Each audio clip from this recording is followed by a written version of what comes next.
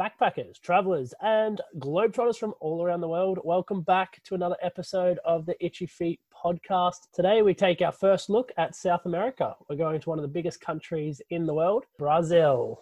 And we're going to be joined by a really good friend of mine once again. This time we're joined by Mao. Mao's a local from Brazil, and he took me in recently as I went and did Carnaval with him in 2020. We made our way to Rio de Janeiro, and my God, was it amazing. Along with Rio de Janeiro, there's far more to see, far more to do. We're going to get the inside scoop from the local himself. So sit back, relax, and enjoy the show.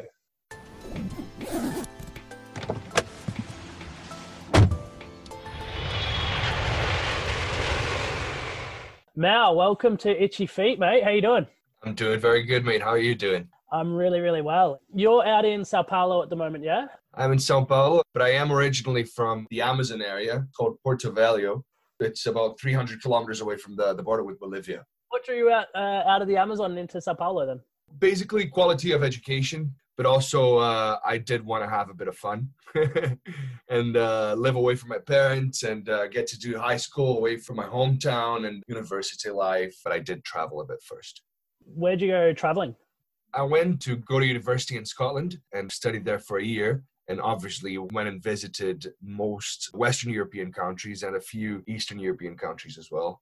And I mean, just had some amazing times as an 18-year-old by himself in Europe, making the best of it. That being said, there's no better place for an 18-year-old, 25-year-old, 35-year-old, 40-year-old to be than Rio de Janeiro. Rio's magical for whatever kind of person you are and wherever you're from. It's just absolutely insane. Yeah, and here I was jumping straight into the deep end, smack bang in the heart of Carnival in Rio de Janeiro. Carnival is by far the most memorable and the most longed for holidays. So what's the story behind it? Carnival is a Christian celebration of flesh. Carnival really is about what is done throughout the world. All the dressing up and all the showing off and the dances and stuff. And obviously here in Brazil, we have the weather contributing to it. And then we get all the scantily clad people, which is also part of it.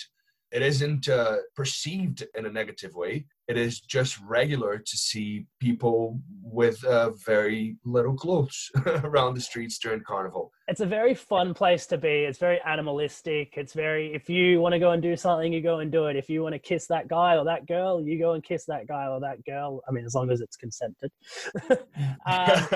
But I mean, it's so fun. Like you are literally meeting hundreds, thousands of people each day. And there's such a positive, vibrant atmosphere about it that I absolutely fall in love with. What you said is so true. Everything is done with so much respect. In today's world, and everyone wears hashtags around their body, and it's hashtag no is no. There literally is a lot of respect surrounding that whole fiesta, parade thing. And then that parade as well, that's only a very small part of it. You saw it yourself that most of it goes on in the actual streets, and it's a festival that goes on for everybody. You'll never have to pay to listen to any of that music or to be able to follow the block parties and drink with everyone and enjoy with everybody, My one bit of advice that I would give to anyone that was going to Carnival, especially as a foreigner, is if you don't have a Brazilian friend that's around, try and find one or make one, because the blockos, or the block parties as they call them, they're not easy to locate. There is an app that you can download, which I believe you and your sister were using, to sort of locate what's happening where and when. It's not you walk out your door and there's the party. You'll have to walk to a certain area or get in a cab and go to a different area of Rio de Janeiro. We probably should move on past Carnival though. Rio itself, it's famous for its beaches. I stayed in Copacabana. I found Copacabana to be massively touristy. That's the main tourist spot, isn't it? It's, definitely the main tourist spot. To me, Copacabana Beach is not the best. It's very commercial, not necessarily touristy, but very commercial. So I'd rather enjoy Ipanema Beach myself. Gorgeous beach, Copacabana, but if you just head straight up a little bit further west, happy days. You introduced me to possibly the best burger I've ever had in my life in Copacabana. Palada Burger, that was amazing. And it was so good. We went there so many times as well. I think I had that burger about 5 or 6 times. I was in Copacabana for 4 days. Never got tired of it. Eh? Oh, I still think of it every now and then, like even right now, we're talking about one particular burger. But then I decided, because Rio de Janeiro is such a big place, you can get different slices from it. when I went into Lapa and downtown, it was very much, I felt like I was in the city. But that's also where the famous Lapa steps are. Mm-hmm. Wow, that's overcrowded. Yeah, incredibly overcrowded. You'll definitely have to walk quite far up in order to be able to get a good picture. The story behind it is quite cool. It was this Argentinian guy, and I'm not sure how he got the tiles, but apparently he was in love with that place.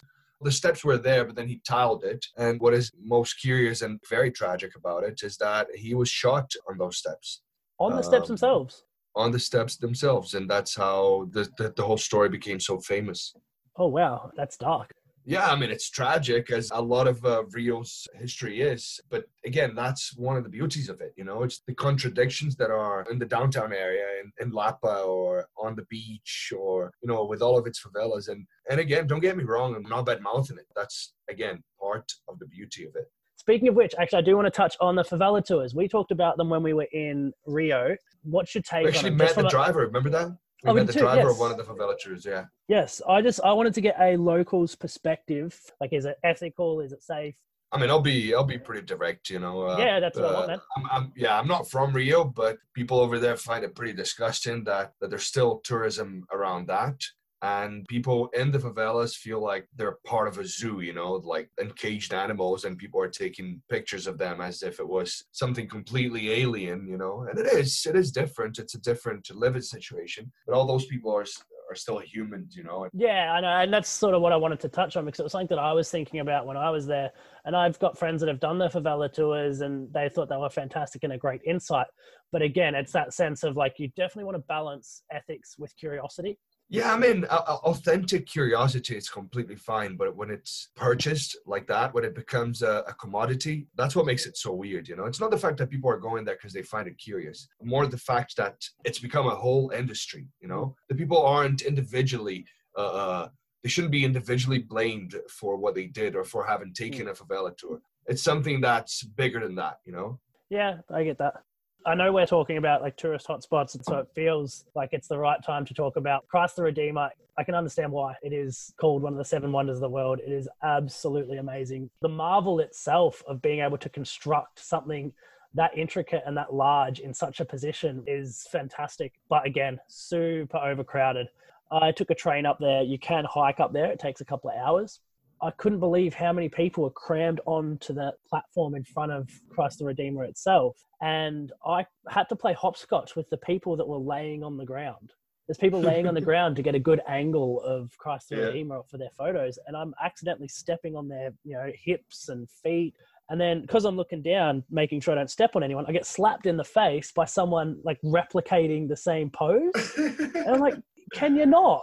Like, what did you do then to get yourself a good angle? Because, I mean, one has to do that, right? When they're up well, absolutely. But I'm very much, when I'm in that sort of situation, I don't do very well with crowds. They sort of frustrate me. And I completely understand why they're there. And I'm one of them as well. So I'm not gonna contradict that idea. But I stood at the front, and I actually really enjoyed the view. The view itself, you're right on top of Rio de Janeiro. To look around, that panoramic view is absolutely stunning. And then I took a quick snap of a selfie of me in front of Christ the Redeemer. And then I was like, looked around, and I just couldn't really enjoy it. I took it in for a couple of minutes, but I didn't stay up there long. If someone was watching me, it would have been like, oh, he's just come up here to see it, tick it off the box, and then leave. But that wasn't the case. I couldn't soak it in to a point where I wanted to stay because of all the people there. That being said, I was super impressed by it. I was actually super impressed by it from away from it, to be honest. Yeah, I think I'm not even sure what's more impressive, to be honest, if it is to see it basically watch over the whole city of Rio, because you can see it from basically everywhere in the south zone of Rio, which is that most famous bit. Or if it's to be up there and try to wrap your mind around how they managed to build that on top of that, basically a mountain. And that was in the early 1900s, you know, like how is that possible? I was trying to read into it, and I was like, when you see how steep that mountain is, like, it's unreal. The other big one is Sugarloaf. I actually didn't do Sugarloaf, but a lot of my friends have said Sugarloaf is actually the best location for a view. I'd say you couldn't compare them because they are quite different, you know, even the heights of it. The Sugarloaf isn't nearly as high as Christ the Redeemer is, but you can see more of the beaches. So maybe for that, yeah. But yeah, obviously an experience to be had.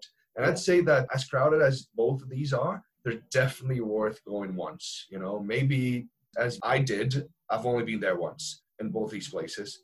I had a really good time. Like, I enjoyed it. Wasn't there for a long time as you weren't. But yeah, worth it. I have one memory of Sugarloaf that I think I'll take with me everywhere. My favorite blocko that we went to during Carnival was in front of the Sugarloaf. So you're just partying. I'm partying with you and your friends and your sister. I'm looking around and Sugarloaf is right there. And I'm just like, I am in heaven. You guys did recommend the Museum of Tomorrow for me. I didn't get around to it. Again, I was short on time. I think you're short on memory because, well, we were obviously quite drunk, but we were there. Oh. One of those blockos.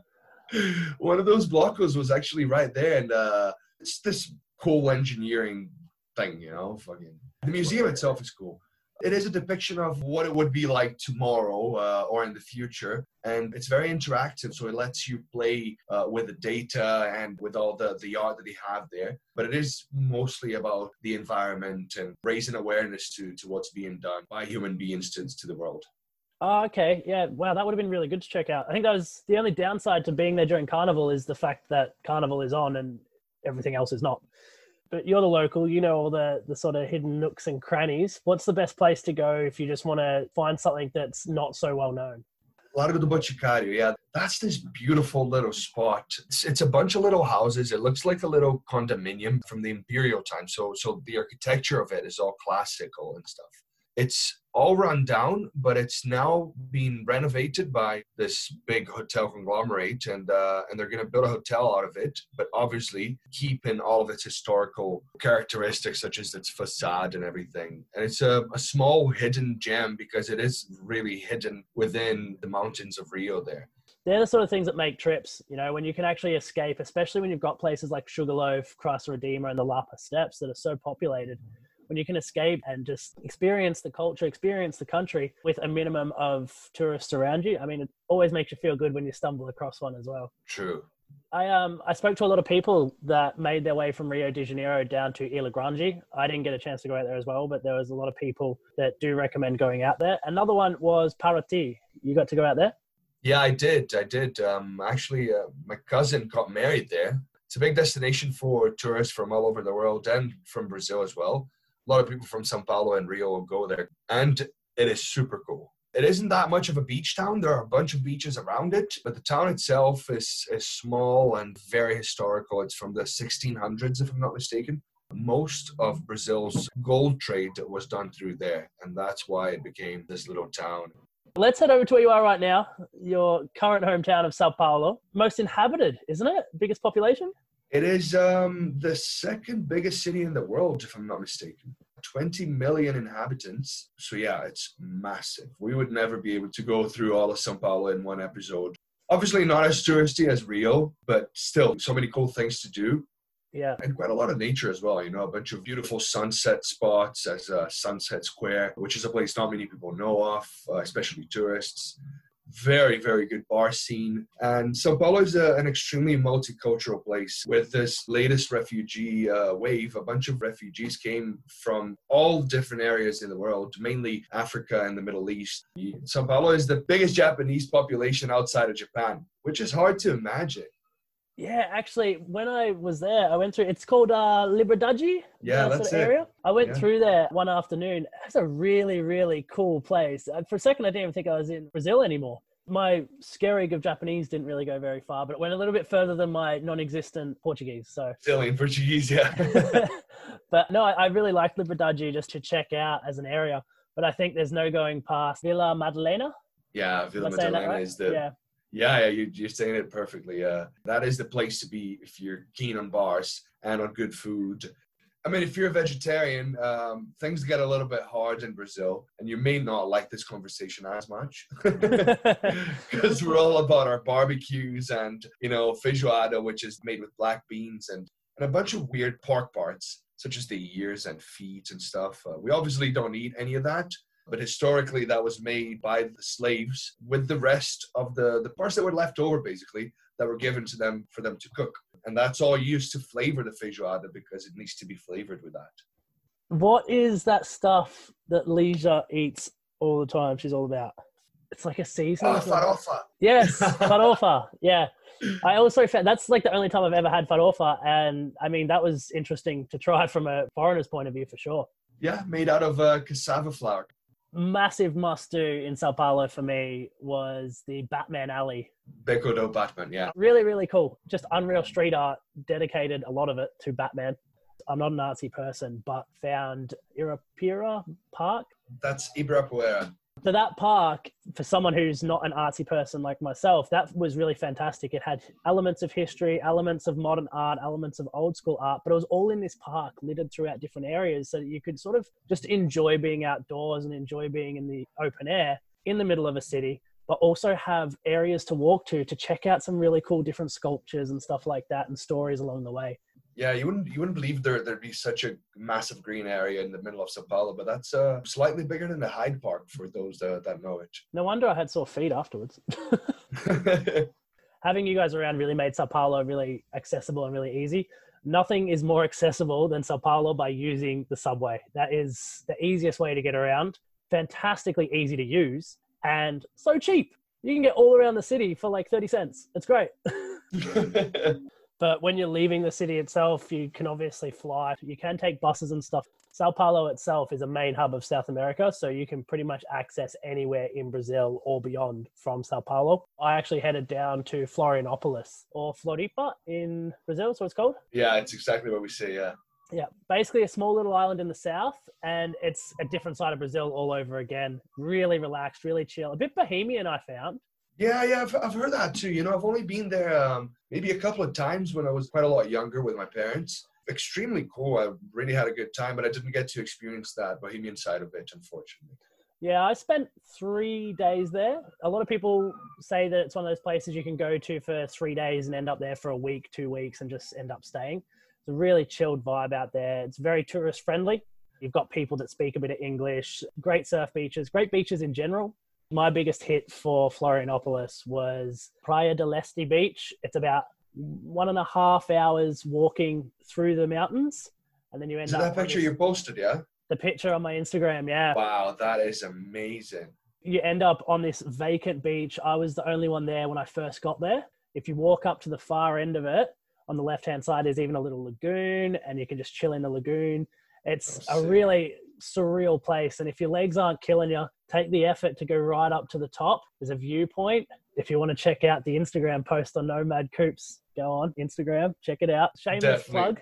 That's worthy of it though, because that's a sick picture. Yeah, so definitely make your way up there, but make sure you go with plenty of time, especially because I was stationed in the center of Florianopolis in Lagoa. To actually get down to the south, it takes about an hour by car. Then you've got to get across to the beach, and then you've got to get up the mountain. So it's quite time consuming, but worth every second. If you go early, you get more time to spend at the beach as well. Huge recommendation as like a hidden gem of mine.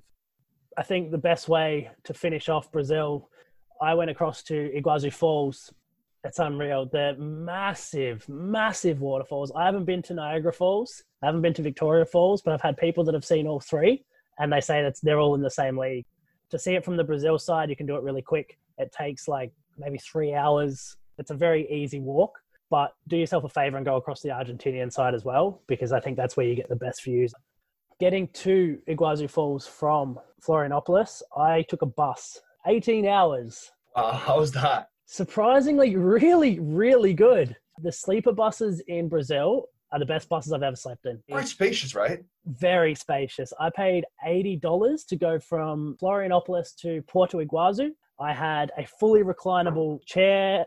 I had plenty of space. I wasn't sharing it with anyone. I had a curtain. They bought me food.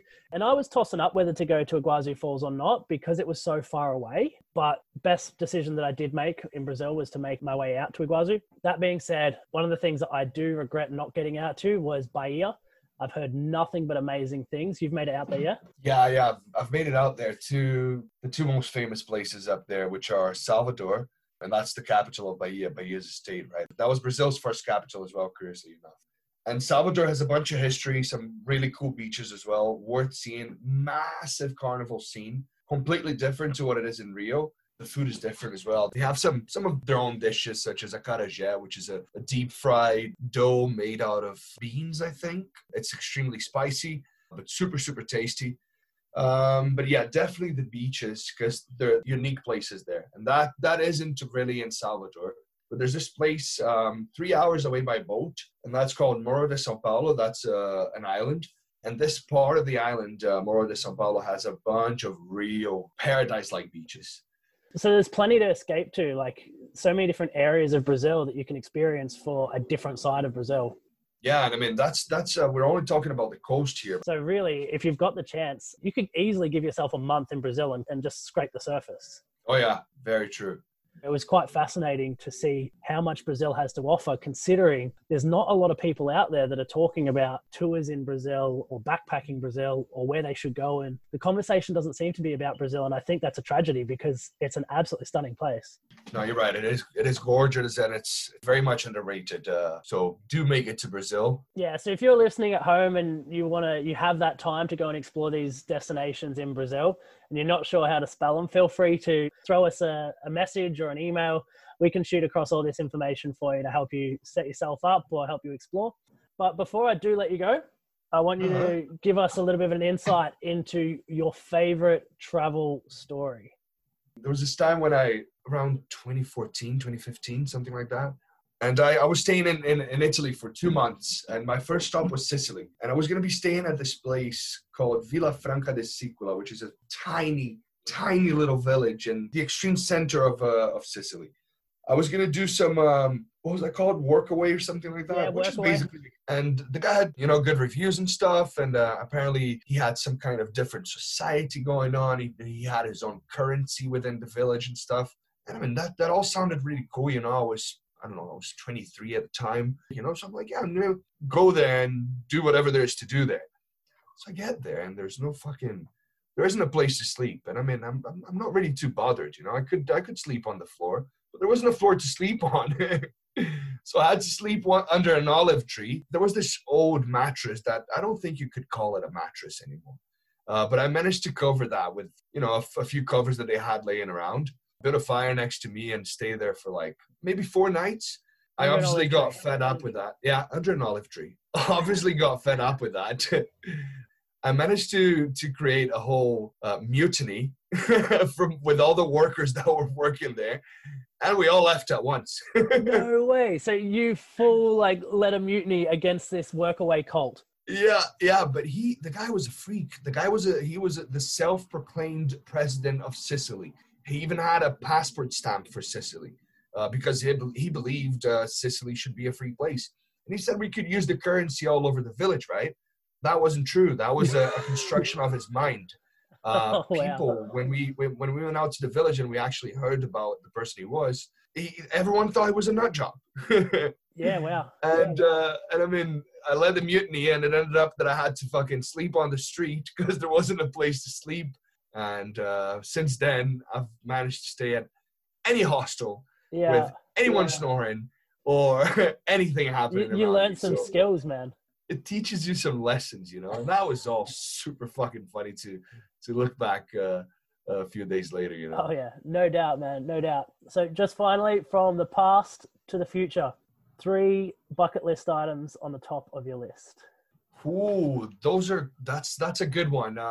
I'd say again, Italy. There's this place that really not many people know about it, and it's in the Amalfi Coast. But there's this place called Bagno Regina Giovanna, which is a cove that has this cave that leads into the sea, and from getting out of this cave you get to see the Vesuvius volcano. Wow, it's a sick view. You can jump from the top of the rock, and that's about 12 meters high, so it makes for a fun jump, Yeah, dude. And that's really cool because that's not paid for or anything. I'd say Thailand has quite a few ones, but I'd say the place that I lived for the longest there, Koh Lanta, that's a place not many people know about. I also think the Baltic countries are amazing. And again, I've never heard of many people going there. And that's Lithuania, Latvia, and Estonia. They're cheap. People are super welcoming. Everyone speaks English nowadays, So that's, I'd say my top 3. Yeah, top 3 bucket list that you've experienced. Yeah. Love that. Cool. That's just about it from this end. If you do get a chance to get into Sao Paulo, Mao is very accommodating. He's had me stay there before. He's had many friends stay there before.